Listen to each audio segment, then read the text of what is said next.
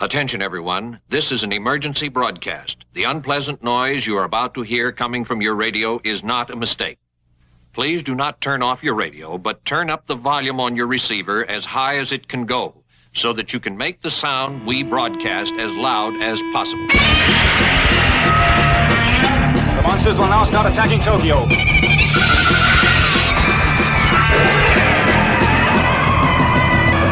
You may wish to deny it, but your eyes tell you it's true.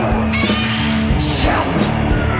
I'll turn up the sound so you can hear the monsters dueling to the death.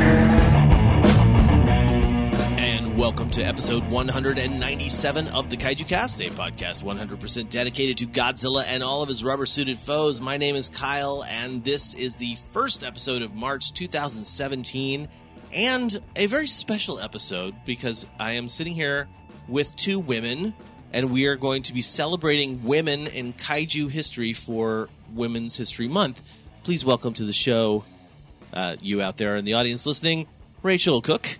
Hello there. And Gretchen Brooks. Hi. Why, welcome to the show. So, obviously, people know Rachel here. She's been on the podcast for many a year. Yes, and indeed. People are very familiar with how much she obsesses over baby kaiju and how she likes cute monsters, especially Pigmon. Indeed. As I sit here in my Pigmon hoodie. That is right. You Yeah. are wearing a lovely Pigmon patched hoodie. That's right. But unfortunately, people don't know you very well. The only time you've been on the podcast so far, 2 times technically. Yeah. The first was right after we went and saw the Rift Tracks Mothra, Right. which was a lot of fun. I'm glad you were on for that. And then the second time, you were totally in the background of the last emergency broadcast and helping out like crazy. So, welcome. Those weird photos were me taking pictures in the background. You're and the my prize social boxes. media coordinator for the day. So, Gretchen, let's talk a little bit about yourself. Explain who you are to the listeners. I mean, I met you through Lady Kyle, Yeah. and I was thrilled to find out that Gretchen is also a semi-obsessed with yokai Oh, yeah. and also loves herself a giant monster movie. Yeah. Godzilla. I think my main love right now is Hedorah. It's just the movie. Ladies it's love Hedorah. crazy. Yeah, Actually, it's they so are weird. great. Yeah. We just love trash. It's weird. Right. I don't understand. He's so cute with his Like little a thing. blah, blah, blah arms. We're like raccoons. Yes. We love our garbage. Right. Yeah. We had a discussion about raccoons. We on the way did. up This here. actually relates to an earlier conversation that none of the listeners know about. Wow. Right. Yeah. I don't even know about Yeah. this one. Exactly. Okay. We thought we saw a We raccoon. thought we We Was weren't it a sure. giant monster raccoon? Sure. Oh, I wish. Portland. Yeah, I know. It could be. Could be. It just hasn't eaten enough. So we wanted to talk about women in kaiju film because I honestly feel like this is a subject that A, is related to the month we're in, March, being Women's History Month. But B, it's also a subject that I would just in general love to talk about. And, you know, this doesn't even have to be the only time we ever discuss it on the podcast, but I think that women are an important part of kaiju movies. There are obviously some exceptions to that, and we can go over some of that as well. But for me, I love a strong female lead. You know, we talked about it a little bit before. Like, GMK is one of my favorite movies. And the character, Yuri Tachibana, even as a male watching these movies, I find her drive and her character and everything, like really everything about how she's written to be very inspiring.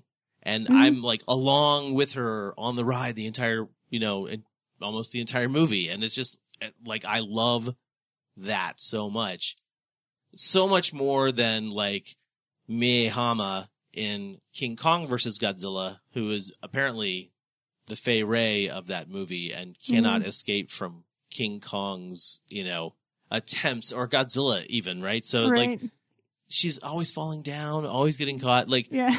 that, like, literally is annoying as a movie watcher to see that trope so frequently in the movies. I'm kind of wondering how you guys feel about. Well, it keeps me from wearing high heels, that's for sure. I know, right? Yeah. I'm obviously going to trip or fall in some form of movie. Yes. That is usually what happens. Yes. Indeed. Yeah. I think that, it's something that I think there's two aspects of it. It's frustrating if I'm really like, if I watch a lot of movies where there's a lot of strong female roles, and then I watch something where they have the girl that's like ditzy and falling over, or just like her only thing is to be pretty, like it's really irritating to me when I watch it in like after watching a bunch of movies with strong lead character. But if I watch, I don't know, for example, like in Ultraman, like on the Science Patrol, like I love Fuji. I've always loved Fuji. I've always been really excited that there's like a female on the Science Patrol, and I'm like, oh, she's so amazing. But when I went to watch some like Fuji-centric episodes to talk about for this episode, I'm like, oh, she kind of does some of that stuff that is not great for like a female lead. Like she does some kind of, you know, she like is the one to go get coffee for the guys. Doesn't she get the coffee? Yeah. Oh, no. And like there's a scene where in the one that also has Ragon in it, that episode, she goes off with is it the little brother? What's his name? The little kid. Oshino. They go off on their little vacation, and like at some point when like Ragon's after them, or is it another monster in that one? I can't remember. It might be Ragon that's running after them, and then in order to like save Fuji, Hoshino goes chasing after the monster. It's like this little kid. It just like looked kind of bad. It's like really like the adult woman who's clearly going to be like stronger, should be bolder person. Like, no, it's like they send the tiny little boy. Like, he's it's like, always I'll save bothered the day. me. Like old films. It's always bothered me when they're like, people are like, that woman's hysterical. Get her out of here. You Right. Oh, banana oil. It's a famous quote from Godzilla Raids Again. Yes. Oh man, we gotta watch that. Oh wait, that's the revisioning. It's The American in the release dub when they say it, right? They Yes. say, yeah, exactly. Yeah. Yeah, that was a very like a specific memory from George Takei. He remembers that they were trying to match up with the what the dialogue said, or what the the mouth was moving like from the Japanese release, and they said banana oil, which apparently even in 1959 or whenever it was re-released, that was still a super outdated term. Wow. So yeah, banana oil. I guess I never paid attention to that one. Yeah. It's a funny one. Totally worth not paying attention to. Just in terms of that alone. It's just great to bring up randomly to Yeah, get totally. that reaction There of you like, go. what? Now I know. Banana oil. Banana oil. So Gretchen and Rachel and I all sat down and watched some movies and talked a lot about sort of like women in kaiju history. What I thought we should start out with was one of the more fun aspects of women in kaiju films, and that's actually kaiju that are played by women. Mm-hmm. There are only 3, at least that I know of, and the first one we'll talk about, going in chronological order, is Super Gauss in Gamera Guardian of the Universe from 1995. That was played by an actress named Yumi Kanayama, and I don't know anything about how she did. I don't know anything There's about no that information stuff. about There's her. very little information about all of these. I mean, it's very little information about suit actors outside of the big 3, which would be Haruo Nakajima, Kenpachiro Satsuma, and Tom Kitagawa, who were basically the 3 big Godzillas. But outside of them, there's generally very little information on suit actors, male or female. Well, it's interesting that a female actor played, because isn't Gauss female? I think what they say is that Gauss is able to change its sex depending on. It's like a frog. Oh, Yeah. that's right. Okay, so not necessarily for sure female. Those No, XY it's- chromosomes. By gender. Right. Yeah, Okay. Yes. So, but I mean, from a movie which apparently isn't as good as a feminist base, right? Gamera Guardian of the Universe as its sequels, Yeah. but definitely brand new information to me, and I think it's awesome. It's weird that I guess it's not that weird. I want to say it's weird that we don't get a female kaiju actress until the 90s. But in Japan, I would imagine that in terms of Japanese traditions, a female stunt actor essentially is probably very rare, I would especially in the assume show so. era. Mm-hmm. Yeah. Yeah, that would make sense. Yeah. But yeah, so it is surprising that it's the newest one that it doesn't happen until the 90s. It also is such dangerous work. It's like I wouldn't want to do The it. suit gets dropped from the Yeah. tight. I was like, oh god. Yeah. Yes, they really filmed that in outer space. Just kidding. It's just the upper atmosphere. But well, let's talk about the next actress. Let's talk about Rie Ota from Godzilla, Mothra, King Ghidorah, Giant Monsters All Out Attack, who she played Baragon. So cute. Yeah. It's Oh my adorable. gosh. Yeah, actually, if you have not seen it, I'm going to put a link to a YouTube video in the show notes where you can watch Ota-san playing Baragon, and it is just delightful. Yes. So cool. It's fantastic. She actually gets does into the it. sounds. Yeah, she'll do his roars and yeah. So cool. Rah! It's so great. They should absolutely bring like her to a convention at Oh, some point. Is that'd she be still? awesome. Well, I mean, obviously, I haven't done a Baragon movie in a while, but I mean, is she still doing the suit acting, or You know, what's the? There's no I'm info. not sure. I don't actually have any way to tap into that sort of like knowledge base. It's just in terms of Godzilla suit acting, kaiju suit acting, I could maybe dig a little bit and find out if she has done any more. But overall, I would say, like I said, these, outside of the big three, it's really hard to find information at all. Not to mention, if you think about what most productions need stunt people for, it's for like the Sentai shows, right? So that's where you get a lot of people who go into the stunt work. For example, not a female, but Mizuho Yoshida, who played GMK's Godzilla, he actually did work in both kaiju stunt acting and tokusatsu Sentai Heroes stunt acting too. So I think, I wouldn't be surprised if she played some of those like fully masked weird characters. She may do it, but I just don't know, unfortunately. Yeah, she wears this like pink bodysuit in the video that like for what she's wearing underneath the Baragon suit, and it makes me think that she would play a pretty good Pink Ranger. And, Power Rangers. She could totally nail it. Well, the next actress in our list is named Naoko Kamio, and she actually has played Pink Sentai Heroes. I can't say for sure if it's like the Pink Ranger, but Right. in addition to playing Sentai characters, she also played Rodan and Okay. Minya in Godzilla Final Wars. Oh, nice. Okay. Yeah. Oh. And actually, All right. Rodan has one of my favorite parts in that movie of all time. Like when he attacks New York, take the people away in the street who annoy me. But the actual attack on New York, I thought was really well shot. So Yeah. she did a phenomenal job. Yes. Awesome. Yeah. And so like I looked up even her credit list on Wikipedia, which, American Wikipedia is not going to be as thorough as Japanese Wikipedia. We don't get all that information that they do. So honestly, I was surprised to see so many things that she has played in the Sentai shows. Cool. They're all shows that I've never watched before, so Sure. I'm kind of like Sure, he has. common right. He's Yeah, watching Mighty That's Morphin right. Power Rangers. I'm so embarrassed to admit it, you guys. Thank God I can finally come clean.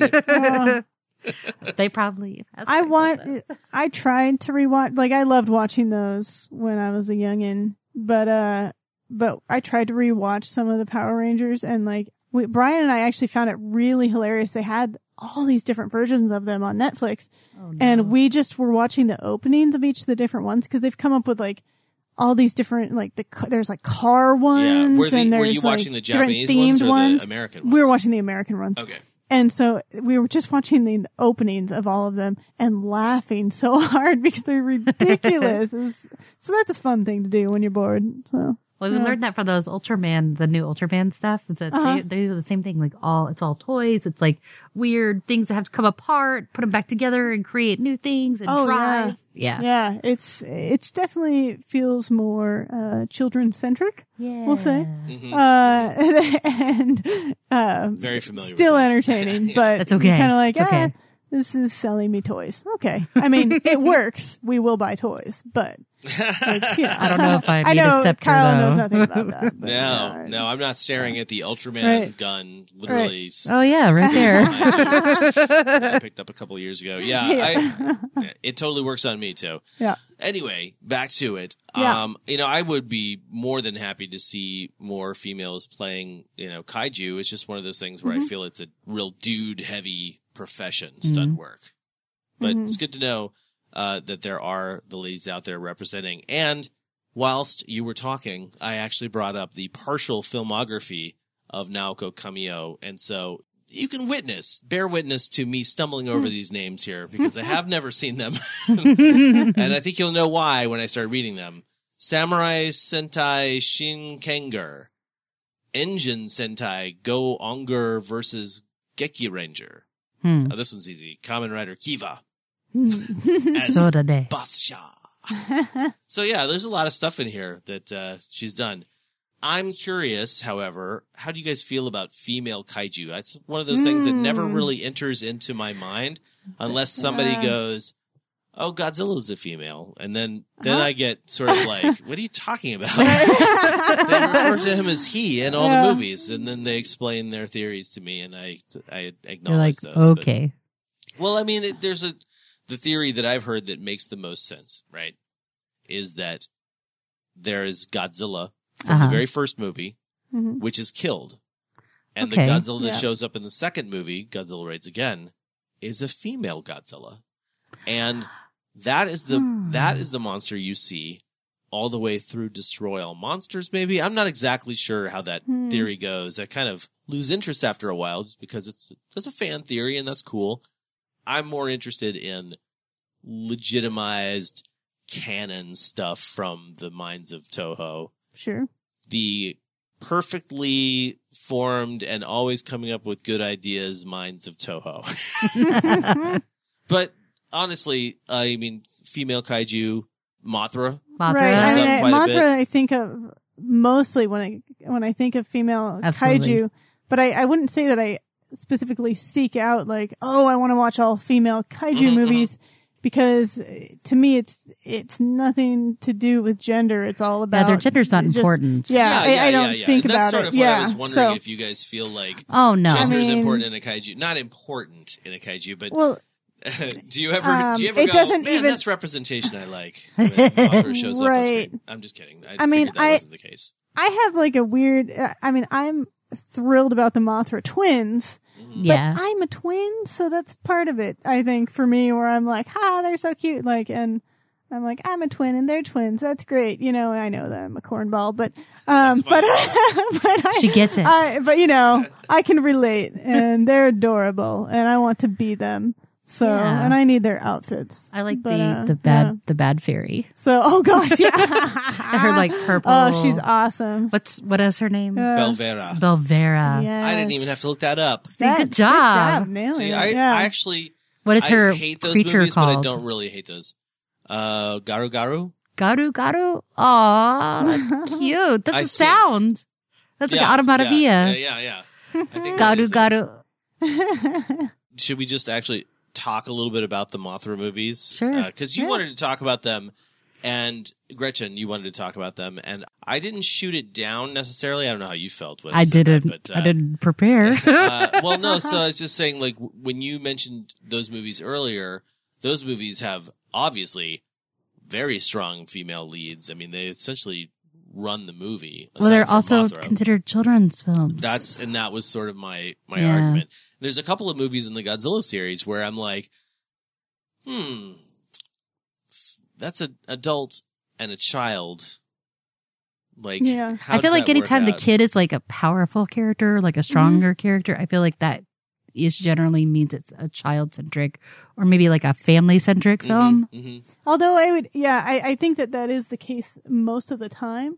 But one of the films that I love that does have, female roles in it and stuff is the primary character, I would say, is the little girl, and that's Godzilla X Mechagodzilla. And that's, I talked about it at length when we did the Daikaiju discussion.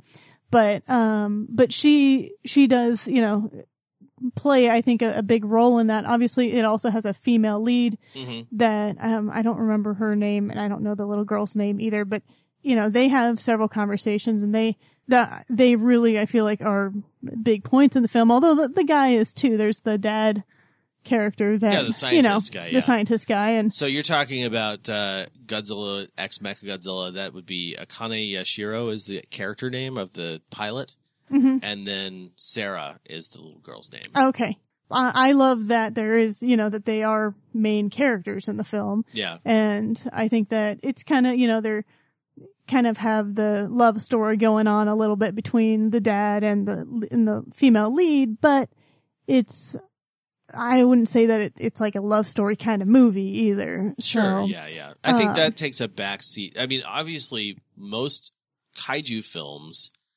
anytime there's a romance, we talked about this actually a few years ago for the Valentine's Day episode, where we talked about the fact that there are some love stories, but they usually take a back seat to all the kaiju action. Yes. Thank goodness. Yeah. I'd be bring on more monsters. Yeah, Right. well, I think that one of the issues that I would have trying to really watch a love story unfold during a kaiju film is I feel like it would have to be written really well so that I didn't lose interest in one or the other aspect of the movie, the giant monster action or the love story. So I honestly feel like if something was written well, we could have a great love story. Sure. The ones that we've seen in the movies that, again, have been really subdued in the plot have really not been written well. I mean, they're sort of, they're filled with cliches and filled with people making mostly claims. No, there's not really a lot of action that you see on screen for kaiju love stories, but I mean, they are what they are. I think this actually is probably a good time for us to play a song. Okay. And then we'll move on to the next part of this chat here. We're going to play the original Mothra twins singing the original Mothra song.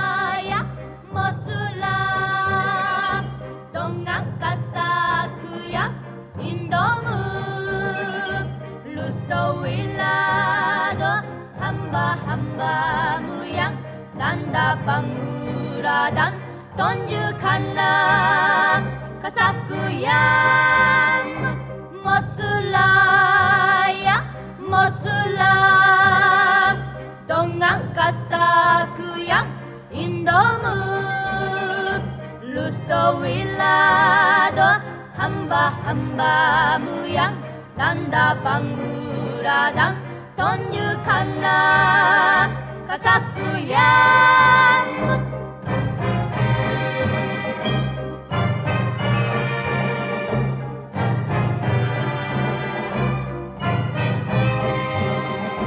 Mothra ya Mothra dengan kesaktian Indomu lustowilah doa hamba-hambamu yang Landa panguradan tunjukkanlah kesaktian Mothra ya Mothra dengan kesaktian Indomu lustowilah doa hamba-hambamu yang Landa panguradan tunjukkanlah kesaktian Mothra ya Mothra Mothra ya Mothra. All right, so we're back, and I thought this would be a perfect time for us to move on to the next portion of this discussion. If you are interested in women's studies, I'm assuming, or if you're interested in film studies, you should be interested in the Bechdel test. I'll say this later on in the episode. It is a very low bar set with this test, but it's an important test all the same, especially for representing women in film. The Bechdel test, sometimes called the Moe Movie Measure or the Bechdel Rule, is a simple test which names the 3 following criteria. So it has to match these 3 rules. Number 1, it has to have at least 2 named characters in it. 2 named female characters. 2 named female characters. Number 2, have to talk to each other. Correct. And then number 3, it has to be about something other than a man. Correct. It can't be about relationships. Right, right. So that is the Bechdel test. And I think I became aware of this maybe a couple of years ago when someone was talking about the Marvel movies and how those sometimes pass and sometimes don't pass. And I was like, what does that mean? So I looked at it, and I can totally understand where this test is coming from in terms of the criteria for this. So I'm wondering, for you guys, when did you first find out about this test you can give a movie? Last year, I'd say. Yeah, so it's sort of a new thing. Yeah, it's relatively making its way around. Mm-hmm. I just heard about it from when we were talking about this episode, when we were planning this episode. Nice. So, All right. I mean, I think I might have heard the words mentioned before, but I never heard any discussion about it or anything like that. So it was kind of one of those things where it's like, I think I've heard the name, but I never did any research on it or even knew what it was. Yeah, so we talked about using the Bechdel test for the films that we were going to talk about in this episode, at which point I started making a mental list of all the sort of movies that I thought, Godzilla movies specifically, that had strong female leads and would pass this test. Nope. Man, it is really abysmal and how many do not pass. The ones that I initially thought of were Godzilla vs. Gigan and Ghidorah the Three-Headed Monster, just off the top of my head. These were less like, I think this is going to pass the test, and more like, I feel like this is a strong female character, right? Right, yeah. So I had listed Godzilla x Mechagodzilla, and I think, now I'm drawing a blank on what I initially listed. We talked about the Ultraman. Oh, yeah. so And the I was thinking, Ultraman, Ultraman with yeah. the Fuji, and we episodes. discovered it didn't by our little movie marathon. No, it didn't. That was like a weird, disappointing movie marathon. Yeah, it was. We discovered a cartoon had passed the Bechdel test better than the movies did. It was hard. Yeah. That cartoon specifically, no question, right? Right. And so what we did is, what I did later on is I sort of just like mentally went through the entire run of Godzilla films. And we're going to talk about some other movies as well. But I don't know if you guys can have an example like this too, but I will say that there were some movies that I was surprised didn't really pass the Bechdel test. And I obviously, as we were talking about earlier, like we talked about kids movies. I was the one that sort of said like, I don't know if we should bring up kids movies because they're for kids, but I don't know how valid that is, you know? Well, maybe they're giving them stronger female role models or the women are actually having discussions of substance that aren't dealing with relationships. Yeah. But again, most of this they're talking about monsters. They fail. And a lot of the movies we thought, like I said, Gigan, Godzilla vs. Gigan. I think I brought up Biollante. Somebody else might have done that. We watched Biollante. Yeah. We had hoped, but the 2 women in the movie never spoke to each other. Yeah. They stood next to each other. Gigan too. Right? But they never spoke to one another. It's like, come on, I'm begging you to have a conversation with each other. Just like, look just at so each you other. can pass the test. Yeah. You know? But regardless, I mean, in Gigan, Yuriko Hashimi's character is the karate kicking badass chick, and we love her. You know, I love her. I think she is amazing, and like she's totally a linchpin in the film. Like if they hadn't had the badass karate chick, they would have gotten their asses handed to them when the bad guys showed up at their apartment. You know, they probably would not have survived that night without her help. Anyway, that's true. me reading too much into the But movies. she still had the part where doesn't she faint from the cockroaches? Yes. So that's a little like really like we were both Rachel and I were like, no. I want to say that if more like a movie barely passes the Bechdel test for this stuff, it's usually like that kind of reaction, like yeah, but she didn't have a conversation with another female. Yeah, that she didn't pass. That's sure. Why it didn't So pass. Godzilla vs. Gigan did not pass. Godzilla vs. Biollante did not pass. No. I thought for sure those two, like Miki Sagusa was going to be talking to Asuka for at least some sort of psychic advice. Not at all. Boy advice, but they didn't talk at all. So a majority of the Showa movies, there are a couple that were like maybes for me. Like honestly, in the same vein of like kids movies, etc. Not that Mothra vs. Godzilla is a kids movie, but like, do we count the Shobijin? You know, the fairies, do we count them? Because, Sure. Okay, Well, but but- here's my argument for that. The fairies, at least in the Showa films, right, and even in the early Heisei stuff, they are like one character, essentially, right? They're one entity. They never get separated. They're always together.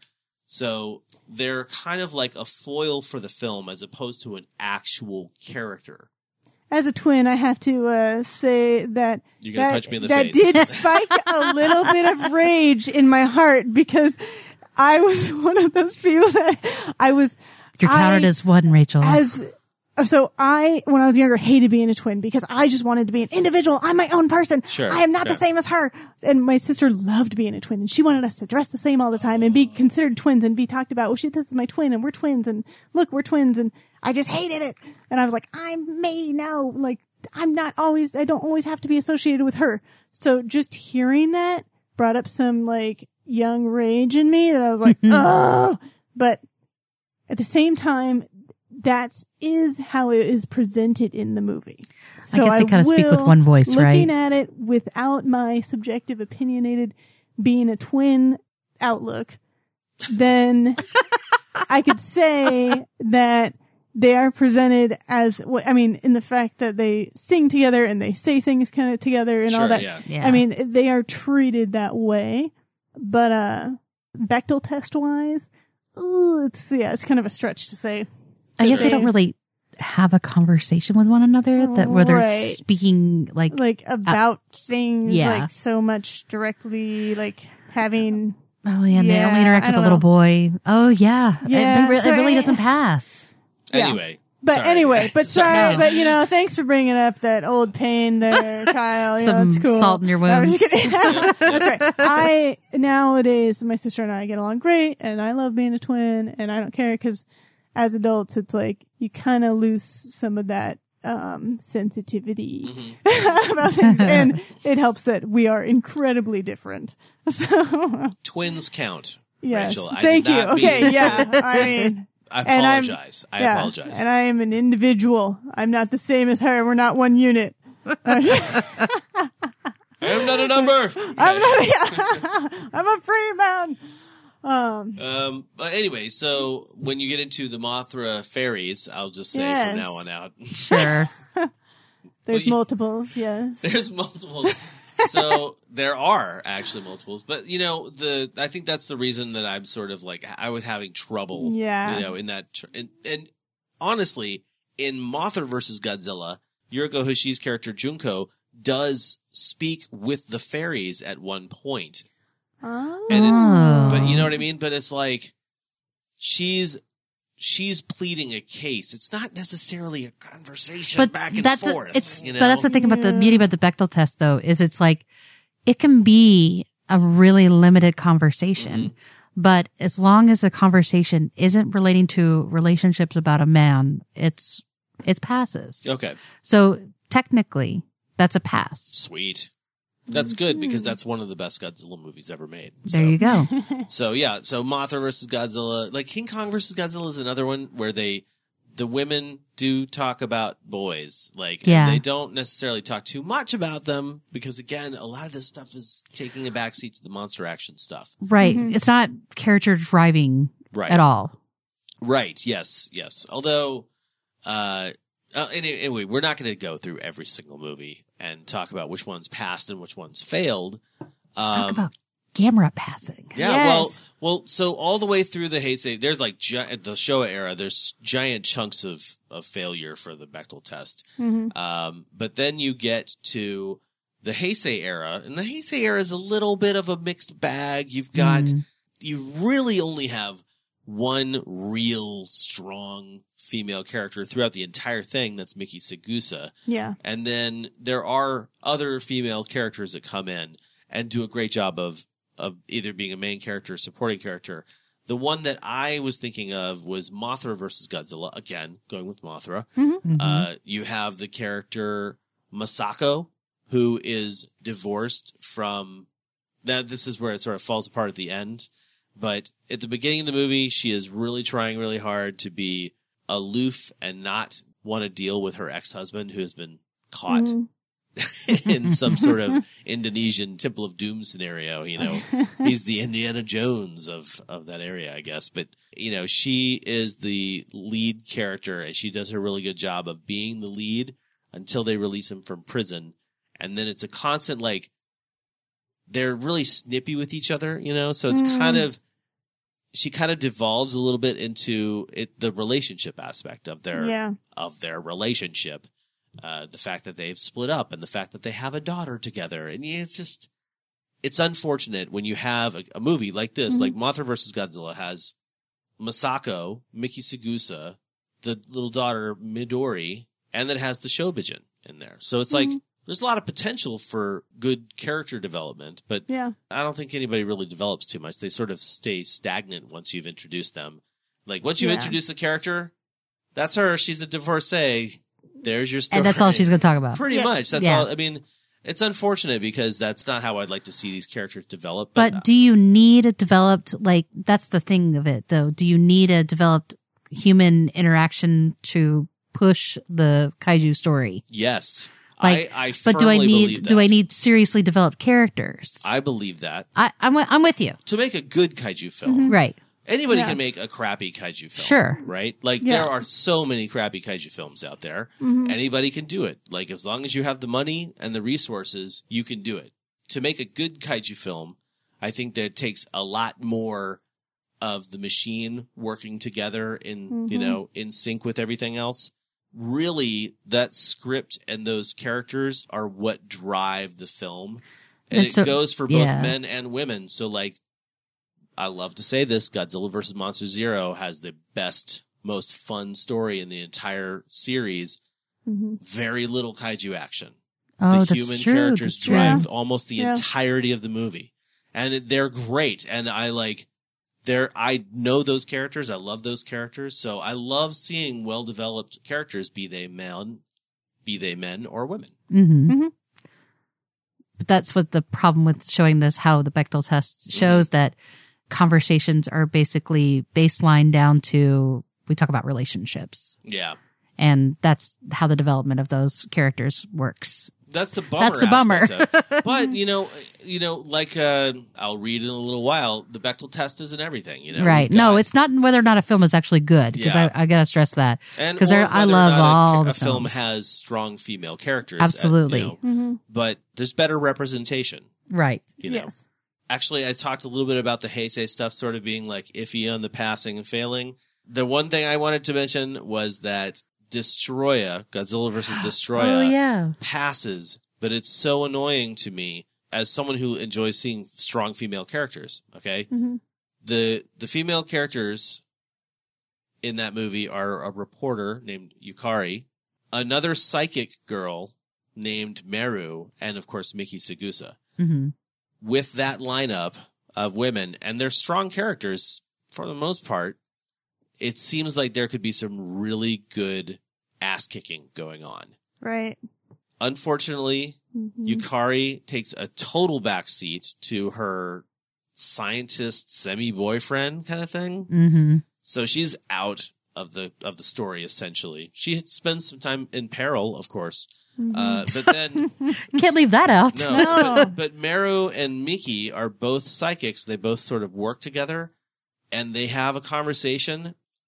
I was shocked at how like horrifying this conversation was to me, because one of them is just like, I can't wait to stop being a psychic and I could just find a man and settle down and have a family. And I was like, what is this doing in my Godzilla movie? And now it's like, once you start getting in, noticing the Bechdel test, you'll start noticing it more and more. And it's terrifying how many films you watch that happens. Yeah. So, well, let's actually take a sidebar here because we're ending the Godzilla Heisei series, and we briefly talked about Mothra. There's a Mothra series, which if you're going to give that the Bechdel test, they would all pass, because those Shobijin are individuals, right? They are not always synchronously talking. They're not wearing the same thing. Those twins get to be their individual Yay, selves, them! Rachel. Yeah. I can relate. But all three of those movies have very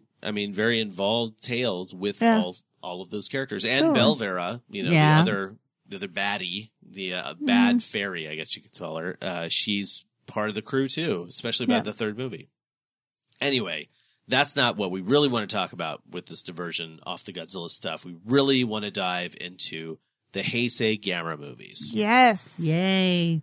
As we've mentioned several times on the show, we have a good friend of the podcast named Ayame Chiba, and she has been very prolific recently, writing in magazines like G-Fan about really interesting, I don't want to say things that no one's ever thought of before about these kaiju films, but she's really giving a lot of history that unless you know this stuff going into the movie, you'd never be able to find out about it. You'd never know about it. Like, I have watched Gamera 3 so many times, so many times. And she just rolled in and was like, oh, hey, here's this information about the 4 north, south, east, west monster things, and just throwing down the knowledge. Knowledge gauntlet. And it's been very cool having her as a part of the genre, especially the part of the fandom. I'd like to read that piece because I was curious about those monsters. Yeah, you should totally. Yeah, that's in one of the G-Fan episodes. I'll have to link to it in the show notes. So I asked her if she actually wanted to be a part of this episode, and unfortunately she couldn't do it, but she did supply some information. So while we're talking about the Heisei Gamera movies here, I might dip into some of her stuff here, and we'll just kind of read it as it comes up. So what did you guys love most about the Gamera trilogy? Asagi. Yes. We do just love Asagi. Like, she starts off so innocent the first film and gets that charm and has a psychic bond with Gamera and kind of develops into a woman through the films as you watch the third film. She's just a great, well-rounded character. She's smart. She's doesn't seem to be terribly interested in boys, which is great. Yeah, I don't even remember any boy activity at all. I think she was in the first film. There was some flirtation, wasn't there?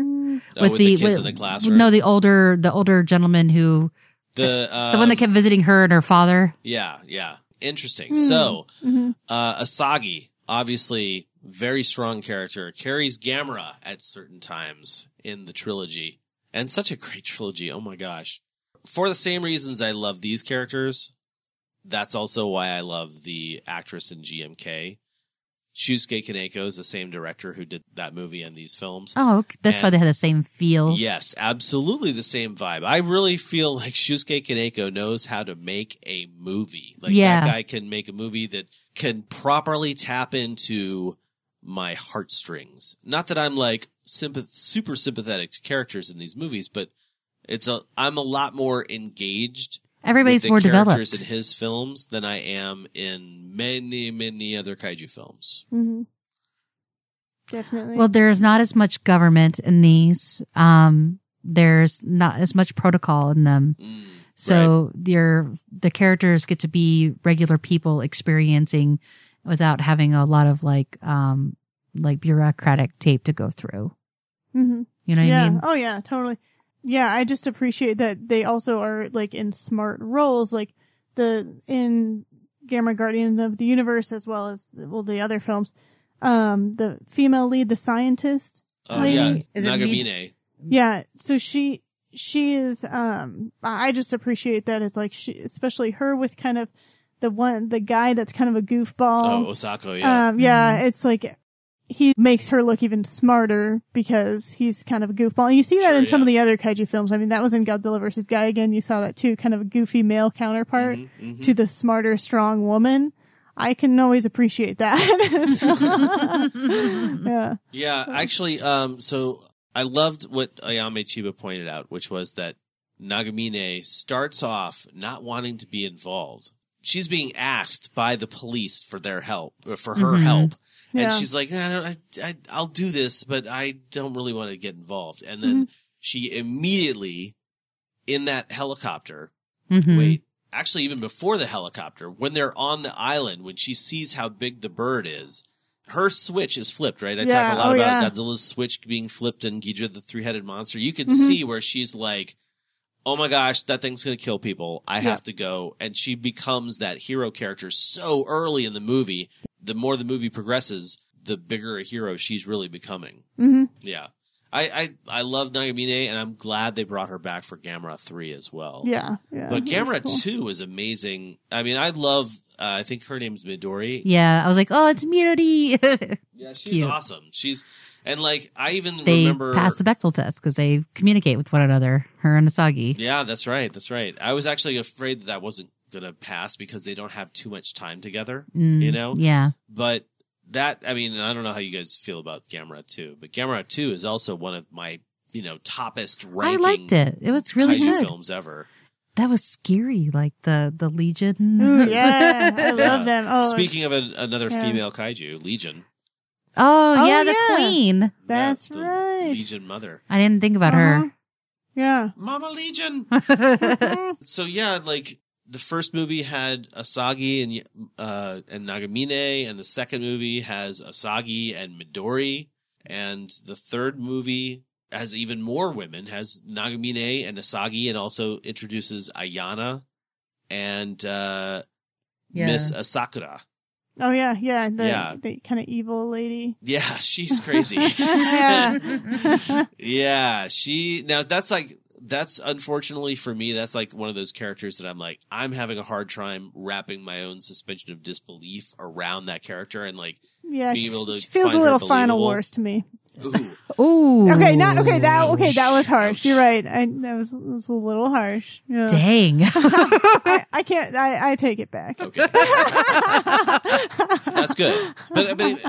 But seriously, like the three of those films, I think even if they didn't pass the Bechdel test, obviously they do, the last two, Yeah. they have such strong female characters. I mean, Even like the little girl that summons, was it Idris or Idris? Idris, yeah. yeah. Uh-huh. I wanted to be like Iris every time I read it. Technically, you can call it Yeah. Iris. I mean, it's like an English language name Yeah. Mm-hmm.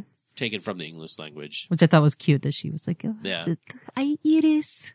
Iris. Yeah. Yeah. And we can talk a little bit if you want to about how Iris is a cute baby kaiju. She So was. yeah, that's true. I know. With She no was cute. mouth. Yes, totally. And well, Iris is a male though.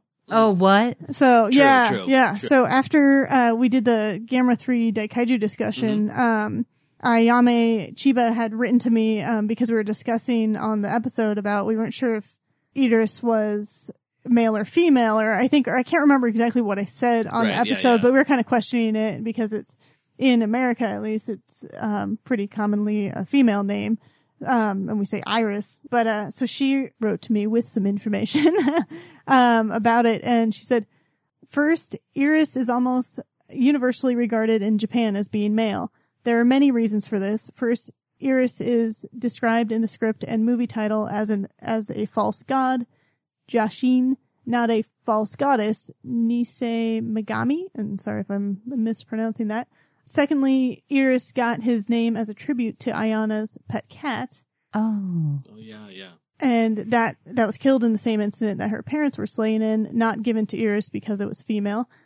And thirdly, there's the whole concept of the penetrating tentacles made famous Oh, no. as a symbol of male sexuality in Hokusai's Edo period woodcut, The Dream of the Fisherman's Wife, which itself... I've seen that. Have you seen that? I have. Yes.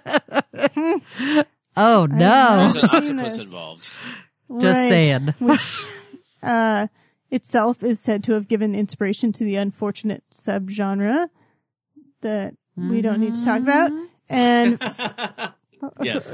fourth, Iris is also not the same as the English female name Iris, despite it often being romanized as such. It is pronounced more like Edis. Is how she writes it. So yeah, like I think you said it Yeah, correctly. Edis. Yeah, Edis, eh? Edis. Sorry. I apologize to any people who understood that.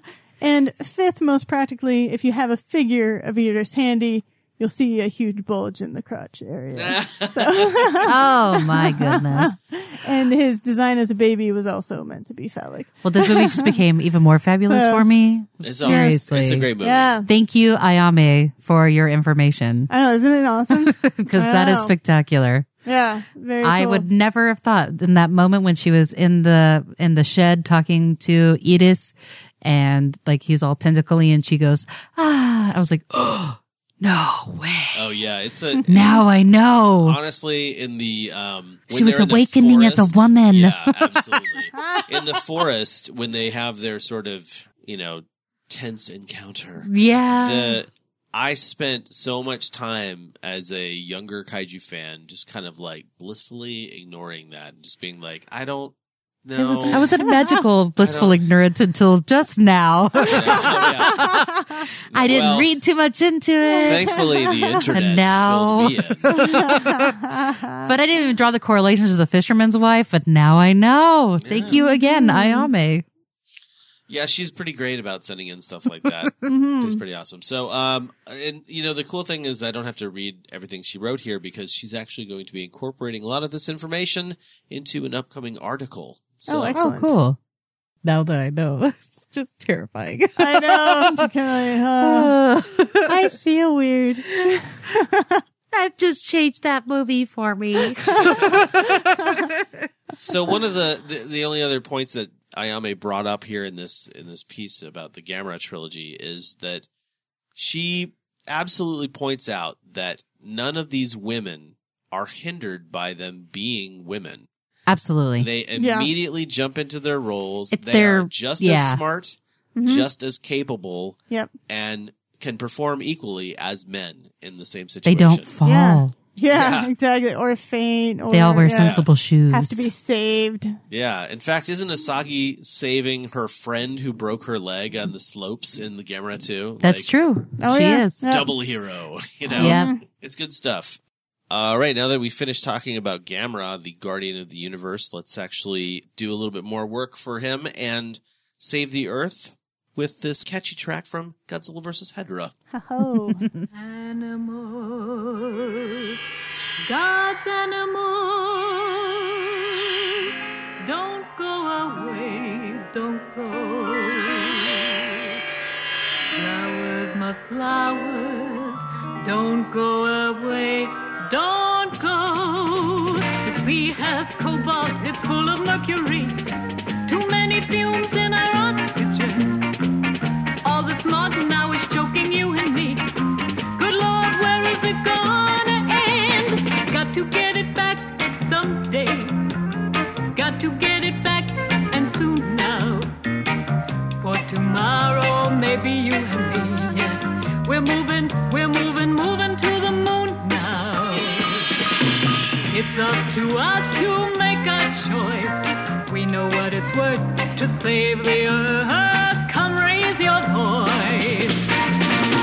Save the earth. Save the earth. Save the earth. Save the earth. See the evil problem around us. Save the earth. Save the earth. Save the earth. Save the earth. And the solution, stop pollution. Save the earth. Save the earth. Save the earth. Save the earth. Save the earth. And the solution to stop pollution. Save the earth. Save the earth. Save the earth.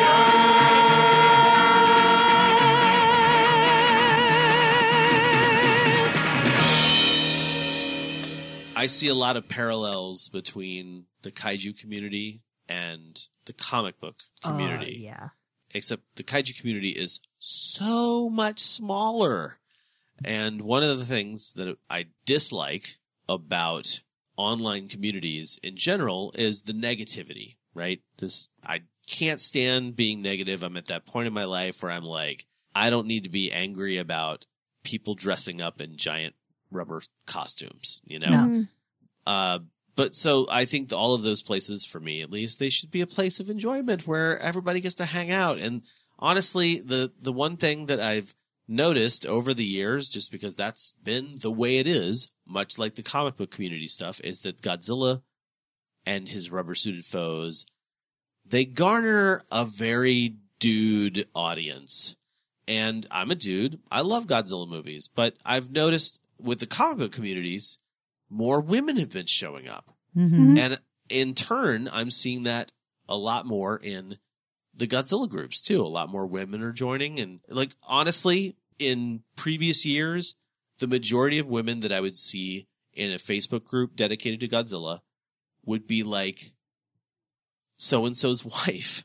Yeah. So-and-so's girlfriend. And now we're starting to get a lot more people who are testing things out and trying out this Godzilla group. I just wish that the fandom, whatever you want to call the G fans, would be more accepting of women. I've heard from several women that they don't feel like there's a really good place for them to hang out. They get chastised for being chicks, essentially. Or you get your knowledge checked constantly. Sure, yeah. Like, it's like a pissing contest, so to speak. Yeah, prove you're a Godzilla fan. Well, okay, so I can't be cute and a Godzilla fan? Just saying. I think it's lame. But, I mean, I honestly, it's one of those things where, like, I mean, and it goes on the other side, too. Like, I honestly feel like because the fandom is so dude-centric, sometimes guys are just like, oh my gosh, it's a girl!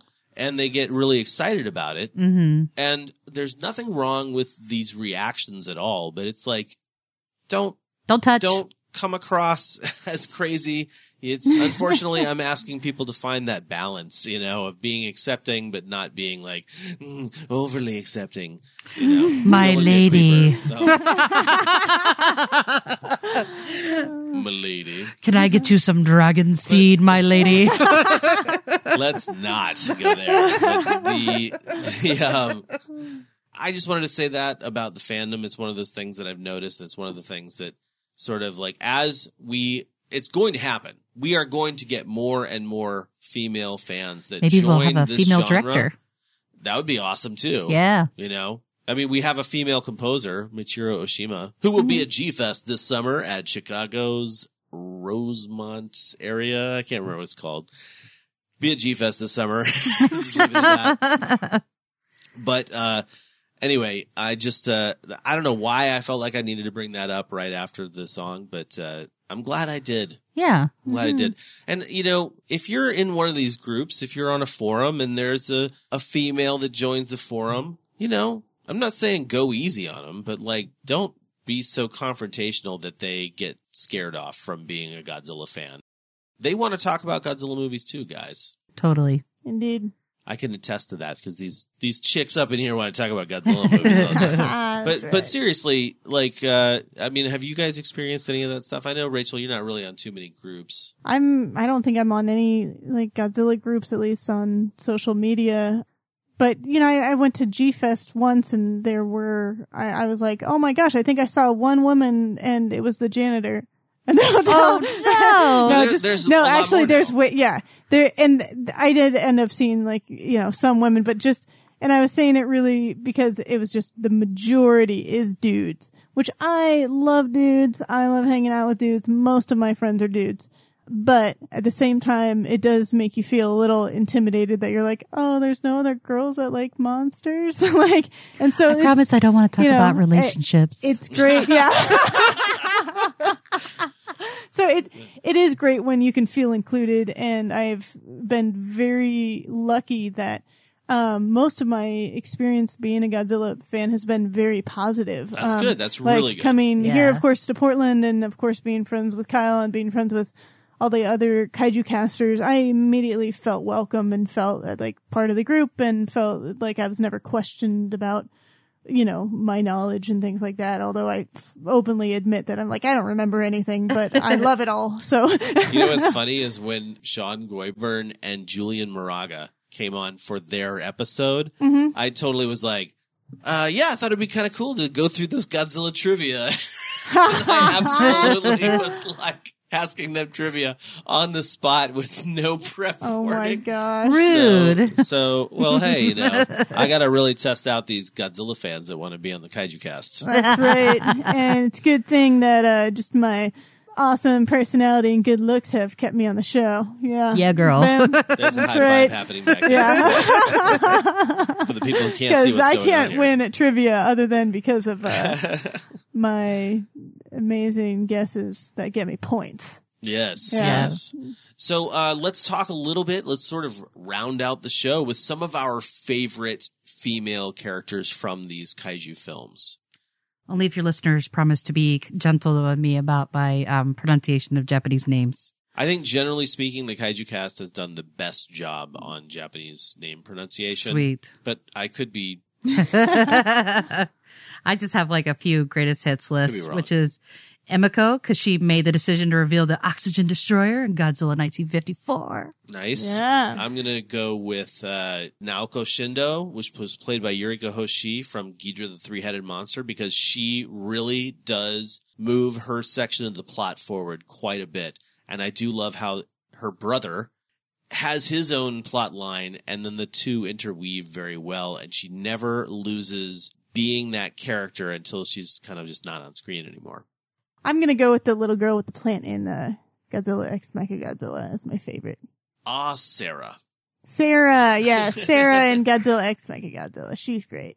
I just think that I can relate to her so much as a little kid, and I think that she shows a lot of strength and she shows a lot of like character development in that movie, even at being a child, and I really loved that about it. Did I tell you that after we did that discussion, a couple of people actually wrote in and were like, wow, I've never thought about that before, that aspect of that movie before. Rachel really opened my eyes to that. That's awesome. So I love good that. job. Good job. Thank you. Yeah, I got some personal messages about it too from some different people, so that was Awesome. cool. Yeah. How about Kozasa Hanabusa for summoning the Daimajin Oh, yeah. in Daimajin 1966? Yeah. Well, she's great because, I mean, she's like one of those characters that when she feels like she's tried everything she can to either wake up or stop Daimajin, Yeah. and then she sort of like makes the ultimate sacrifice both times, essentially. Like, so the first time she offers to kill herself to bring Daimajin to life. And then in the end, she offers to sacrifice herself so that Daimajin stops killing everybody. Good character. Very good character. And unfortunately not like a super strong character, but she's a great character. Like, this is what this top hits list is about. Like, it's not Bechdel test passing and it's not those kind of things, but these are just strong female characters that's kind of stood out to me as far as my list is concerned. Mm-hmm. I've already mentioned her several times, but Yuri Tachibana from Godzilla, Mothra, King Ghidorah, Giant Monsters All Out Attack. Something about her drive to see the story through, you know, and again, she's a reporter, you know, like I've mentioned that several times in the podcast. I love it when the military is not the protagonist that really defeats or takes us to the end of the film. I like it better when it's a scientist or a reporter. Now in GMK, they also had the father helping, but like, again, like she, throughout the entire movie, she's incredible throughout the whole thing. So definitely in my top picks. I'm gonna go. We've mentioned her a few times. Miki Sagusa, I just think is an awesome character. Yeah. And her just throughout the Heisei series. I love the Heisei series, and so I just think that she really stands out as like, especially to see that her, what's the word? Continuity throughout, you know, bringing continuity throughout the films, I think is awesome. Emi Kano for piloting Mecha King Ghidorah in Godzilla vs. King Ghidorah, 1991. She is great. She's actually, you know, what's funny is like when you're talking about the Heisei era, Yeah. just in general, just for me at least. And I mean, I'm guessing more than just me, but I'm taking absolute responsibility for what I'm saying by myself here. So those movies in general are fairly boring. Like the human element, where I was talking about Monster Zero, really carries me through to the end. Mm-hmm. The Heisei movies in general, I kind of just want to see the special effects stuff. I don't think that the stories are as engaging. And when you get the more engaging tales like, oh my gosh, this monster was made from being activated by the original oxygen destroyer when it was released in 1954. Right. Like, that's the kind of thing that makes me go, ooh, I love me some awesome, continuity. right? Yeah. But like a lot of the Heisei movies are just kind of bland. Even the time travel thing, I think a lot of the listeners also know that Godzilla vs. King Ghidorah is not one of my favorites because the time travel just borks it all to hell. But the Doras. Right. The Doras are adorable. Sure. They're kawaii ne. But Emi Kano's character from Godzilla vs. King Ghidorah is a great story. Yes. Like, and a great character. Totally. She's just kind of in a boring movie, unfortunately. Yeah. In my opinion. To each his own. To each his That's own. I like right. those puppets, Exactly. though. Those were really Yes. cute Oh, puppets. they're fantastic. Oh, my gosh. Oh, yes. So great. Yeah, I think if I had to go with another one, I would actually go with Kiriko Sugimori from Godzilla X Megaguirus. She has the chip on her shoulder from the very beginning of the film, and she does have a really nice character arc that takes her all the way to the end. And Yeah. she is Yeah. absolutely the main character of that movie. It's unfortunate the movie isn't as good as I'd want it to be, at least the last quarter of it, but she's a great character. Well, I think we have to have Asagi on the Well, list. So yeah, we just got to bring Asagi. Asagi again. is the I mean, best. we just got to end on her, right? Like, she's the best. She's the So- best. She's pretty awesome. I mean, who else? She's Steven Seagal's daughter. Yeah. I was going to say who else has, a connection to Gamera, but, Steven Seagal's got her. She wins. She wins. She wins. Yeah.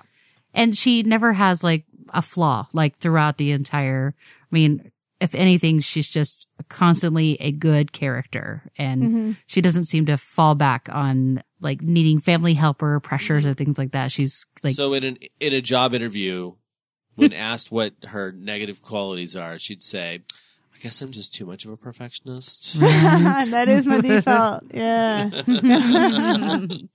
Anyway, I've had a really good time talking with you ladies about ladies in kaiju films. oh yeah, we forgot the Kaiju Girls. Oh, Oh, right. We should yeah. talk about that real quick. Honorable mention. So Honorable mentions. Rachel, you and Brian and I mentioned the Kaiju Girls in an episode. I think it was a Yak Attack episode a few months ago. Maybe, yeah. Super briefly. But how would you guys describe the Kaiju Girls cartoon? They're the Ultraman pocket villains, is what you guys said? Yeah, so from Yeah. Ultra 7, there are 3 pocket monsters. Oh my gosh. Wyndham, Yeah. Aguilar, Yes. and the other one whose Oh, name is escaping, Meekless. Yeah. Meekless. Yes. So those are the 3 pocket monsters that Dan Muraboshi has as Ultra 7. And for some reason, those are the main characters of Kaiju Girls. And they don't explain why. No, they don't explain why. I don't think any explanation's needed for it at all. Yeah. But your girl, So Pigmon's in it. yeah. Yeah. And she shows up occasionally. She's a teacher. Yeah, she's a teacher. It's great. And so they're really short episodes. They're like, 5 minutes long? Yeah, I think they're And actually about 5 or 6 they're minutes. Yeah. just like cute animated little girls being super adorable and cutesy and And doing powerful. little things. Kawaii. They're- And powerful. Yes, yeah. I don't know. I guess the closest thing I can think of that a lot of people probably know about is Powerpuff Girls. Yeah. Feels very much like Powerpuff Girls. Actually, it's like not as funny on purpose as Powerpuff Girls, Right. but still funny. Yeah. Very Japanese sense of humor kind Yeah. of to the stories. But yeah, definitely Powerpuff Girly. It's about kind of development too. I mean, their storyline is that these 3 pocket monster girls want to become kaiju girls, which are kind of like a superhero type thing in this reality. And feel. The they Kaiju Girls universe. right. Well, and they call themselves the girls. That's their acronym. Right? That's right, yeah. And each story is about the development of each one learning how to become their monster or their kaiju character. And they use a device called Soul Swipe. Soul Rider. That's know what right. it is And they really, but swipe yeah. their phones. And transform. They have like a little PDA or something. Yes. Yeah? It's a cute show. And I'm interested to see if it actually continues past what we already have. Yeah, there's like 8 episodes or something already. I can't remember. Oh, man. I don't know. But they're really short. They're really short. So altogether, you're looking at maybe about like an hour of programming or something. Really fun to watch. Yeah.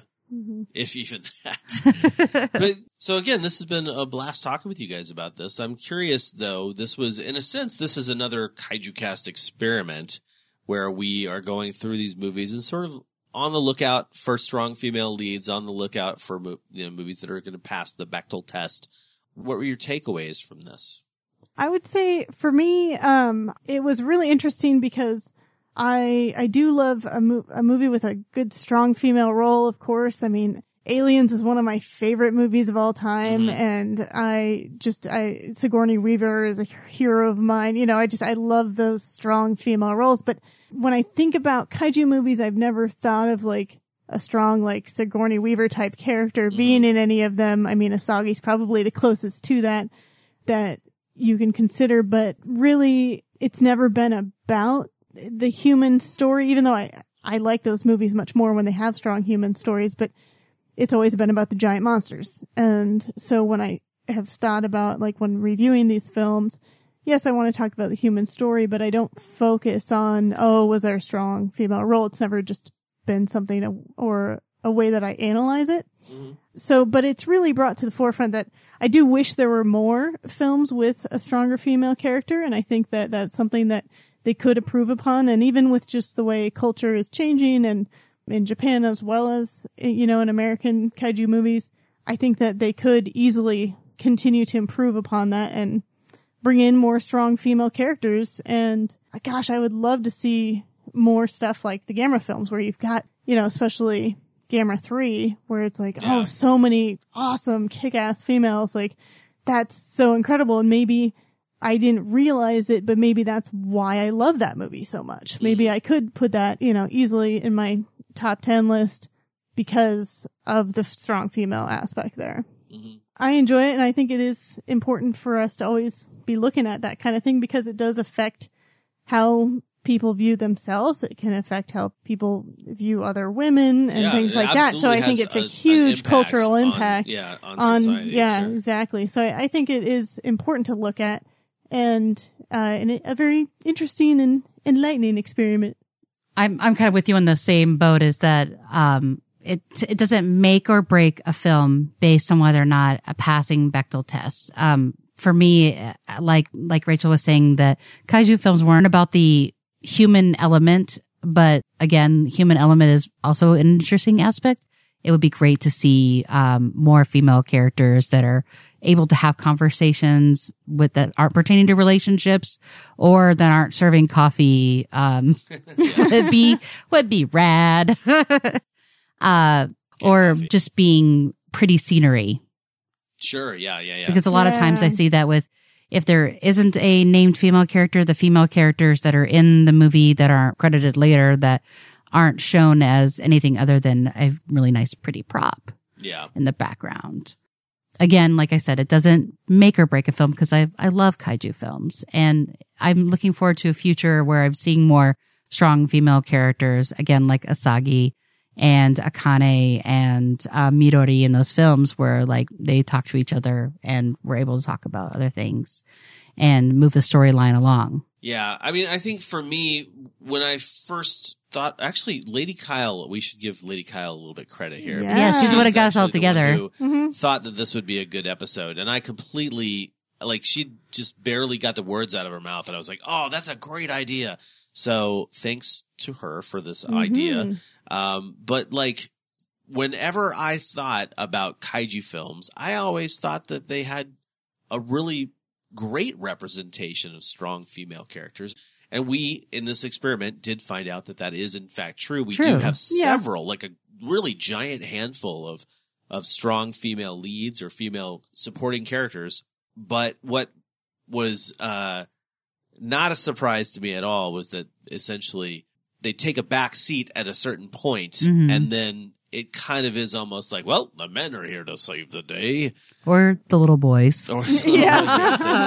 But again, all of this stuff is really just subtext and, you know, not part of the main plot, generally speaking. So it's very easy to ignore it. Like I was talking about earlier, like being blissfully unaware of X, Y, or Z, right?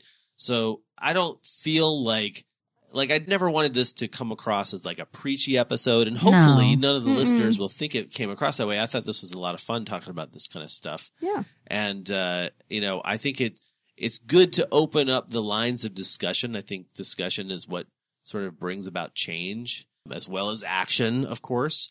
Oh, get this. Here's this segue. Hopefully we'll get more women of both action and discussion in our kaiju films in the near future. Yes.